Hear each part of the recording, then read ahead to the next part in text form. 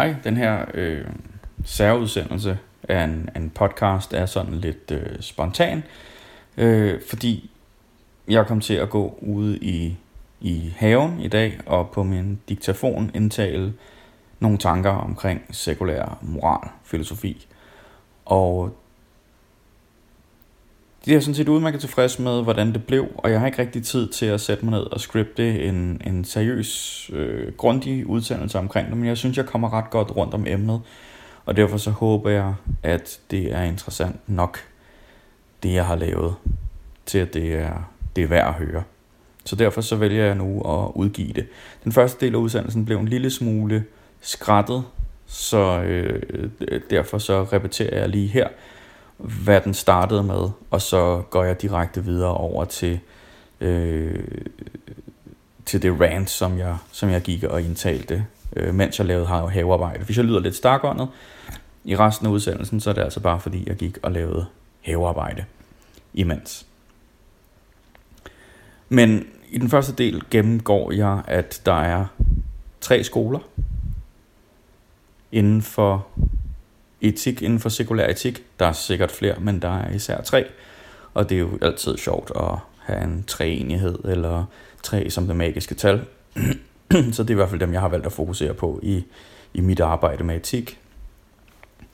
Der er nytteetikken, som man kender fra for eksempel utilitarismen, hvor man kigger på, hvilken handling gør mest gavn, og så siger man, det moralske vurderes ud fra det.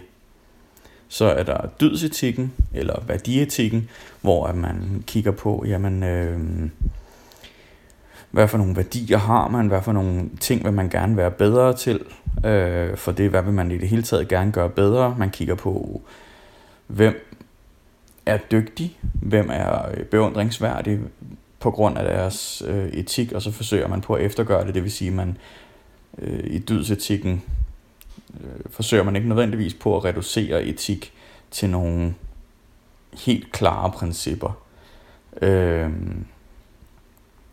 Og så er der pligtetikken, hvor at man kigger på den enkelte handling som værende noget, der enten er rigtigt eller forkert. Og så forsøger man på at tage de forkerte handlinger og lade være med at gøre dem, også i situationer, hvor det måske kan føles rigtigt, så ved man, at det er en forkert handling, fordi man har taget stilling til den på forhånd. Så det er de 3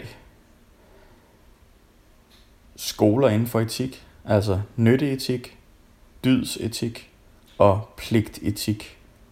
Og nu over til mit have-rant. Og det interessante er, at alle de her 3 etikker, de har et sted, hvor de bryder sammen. Og det er lige præcis der, hvor den hellige treenighed at have flere etiske principper viser sig, fordi at når man skal samle stumperne op efter trolley-problemet i sin nytteetik,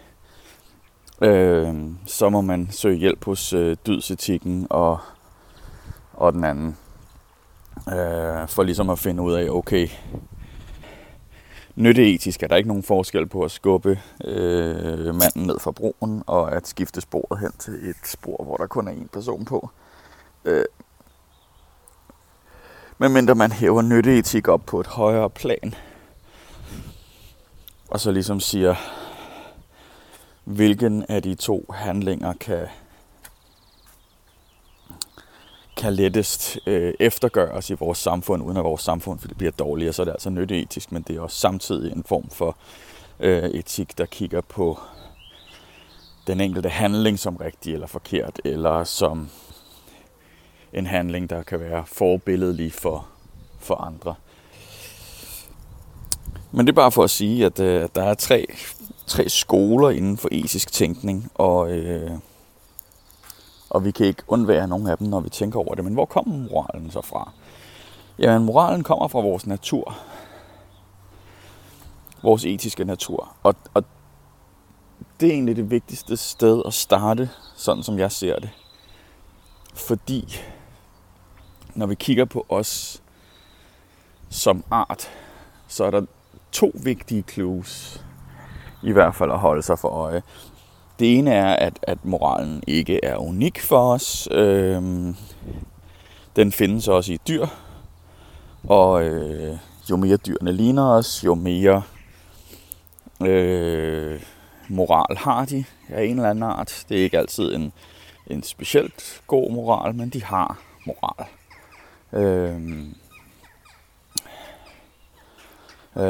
En moral, som altid i sidste ende munder ud i, hvor meget de er nødt til at samarbejde med hinanden. Det vil sige, for eksempel kaniner, som ikke rigtig er flokdyr, de samarbejder ikke særlig meget, de har meget, meget lidt moral, mens chimpanser, som er flokdyr, som skal samarbejde, de har en høj moral.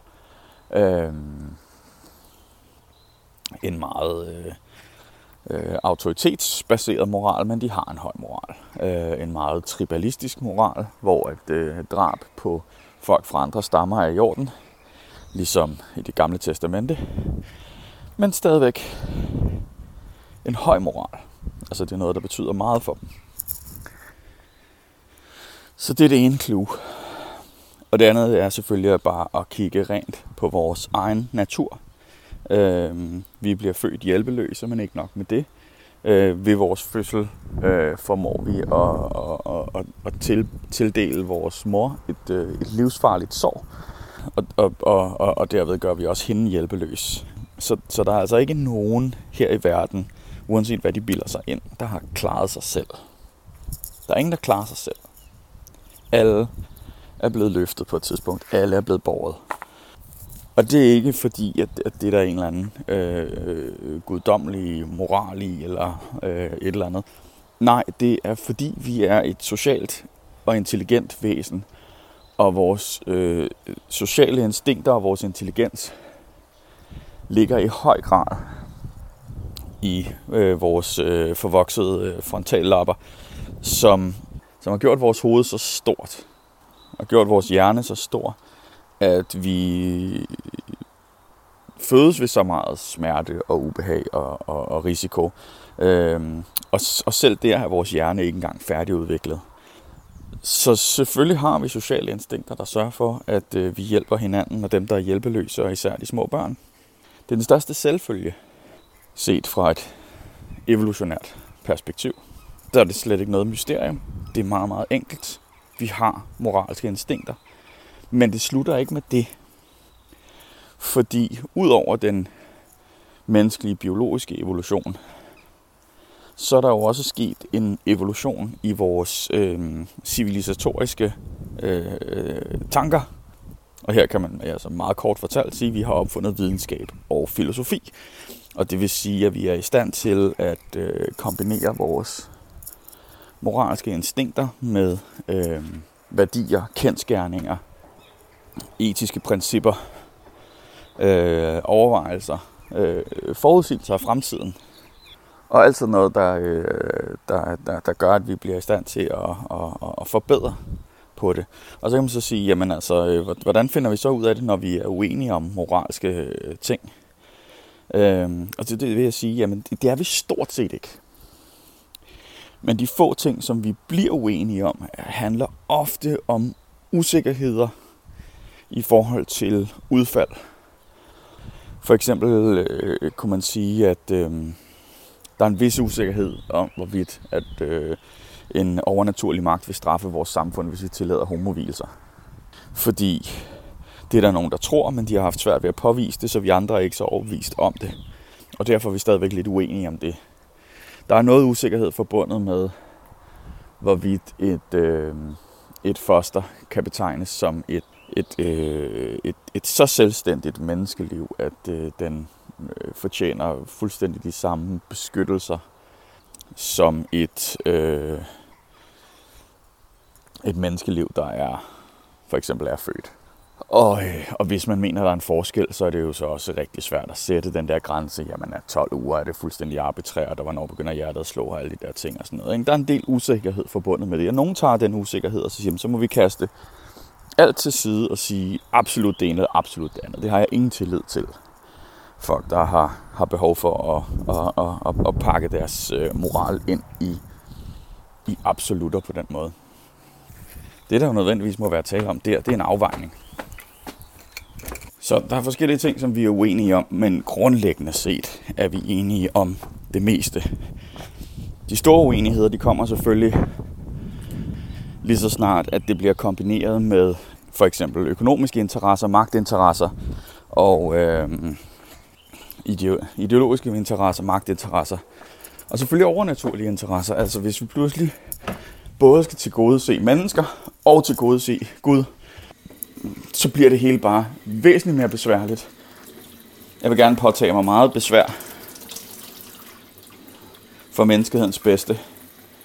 Men her er jeg på ingen måde overbevist om, at der er tale om menneskehedens bedste.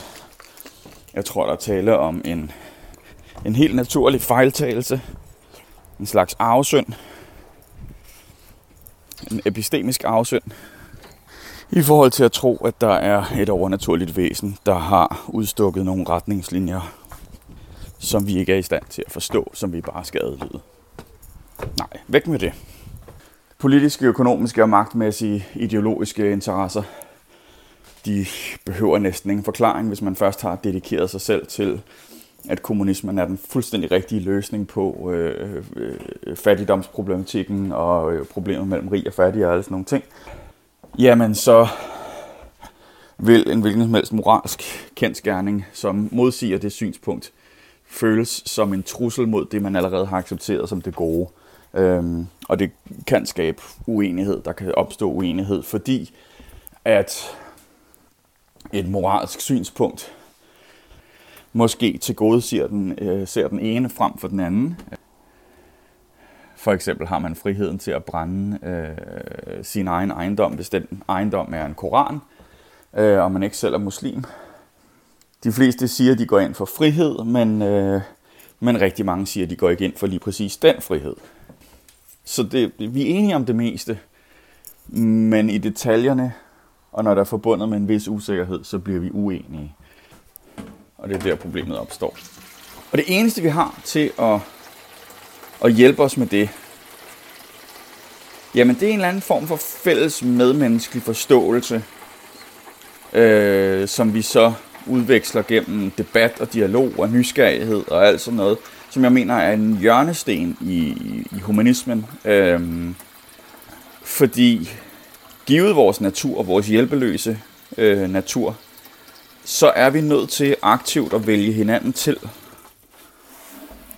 Og det gør vi ud fra princippet om,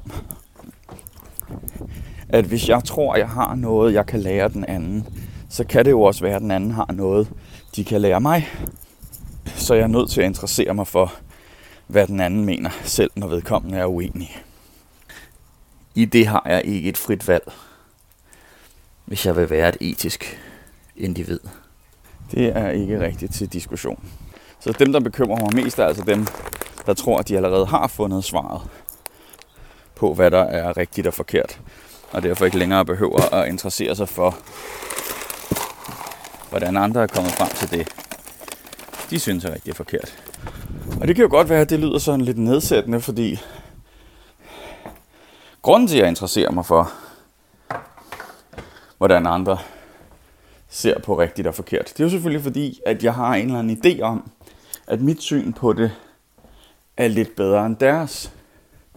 Og det lyder nedsættende, når man sætter ord på det på den måde. Der er man bare nødt til at acceptere, at det er grundlæggende sådan, det er for et menneske at have en holdning til noget som helst.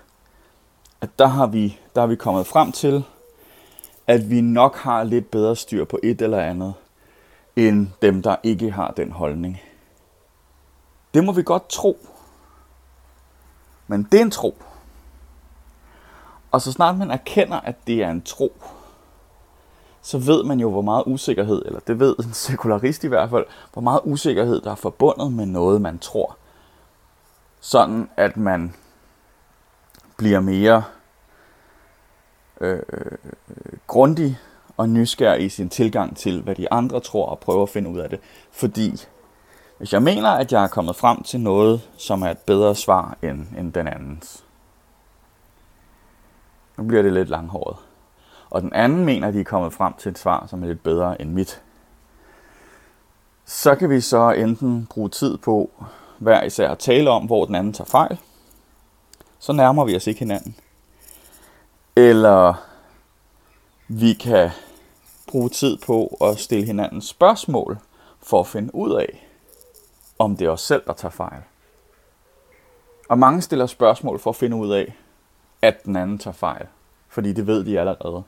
Og det er der, hvor fejlen kommer ind, fordi at de behandler det som viden. Jeg behandler det som tro.